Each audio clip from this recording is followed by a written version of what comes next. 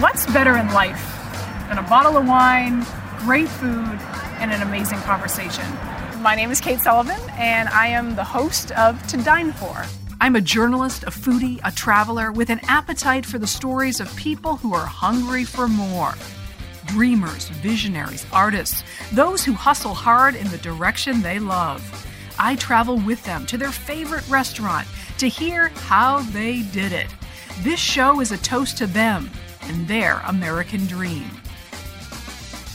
Hi, everyone. I'm Kate Sullivan. Welcome to Dine For the podcast, where the world's most brilliant and creative minds share their story at their favorite restaurant. Before we get going, I wanted to tell you why I started this podcast in the first place. And it's not just because I love food.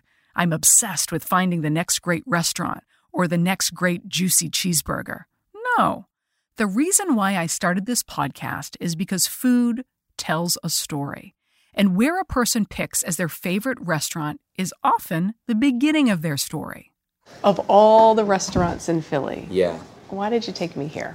It's something I aspire to, the way he did this restaurant. Every single detail, the craftsmanship that's coming from an inspiration, a place of inspiration, a value system. That was movie director M. Night Shyamalan at Philadelphia restaurant Vetri Cucina. This is Nike designer Jason Maiden.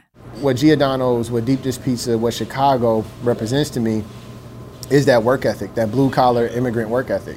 Because the South Side was such a beautiful mixture of first-generation Irish, first-generation Italian, first generation from the South, meaning the blacks that moved up.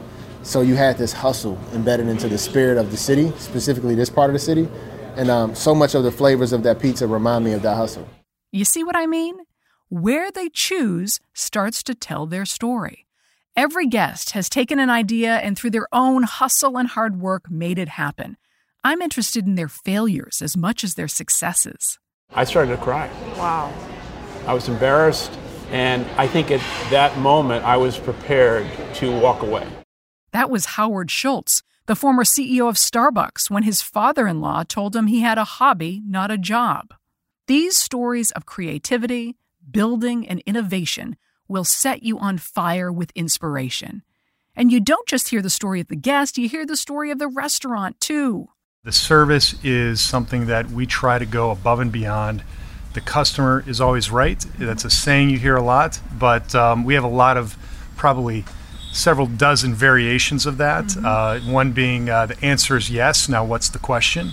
Restaurants like Gibson Steakhouse in Chicago are part of the fabric of our country. They are the heart and soul of any city, town, and community, a place to gather, celebrate, and connect.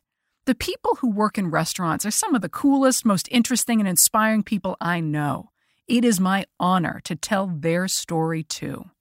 So, that's my promise, to make you hungry, literally and figuratively, to inspire you, challenge you, leave you feeling different. So how does that sound?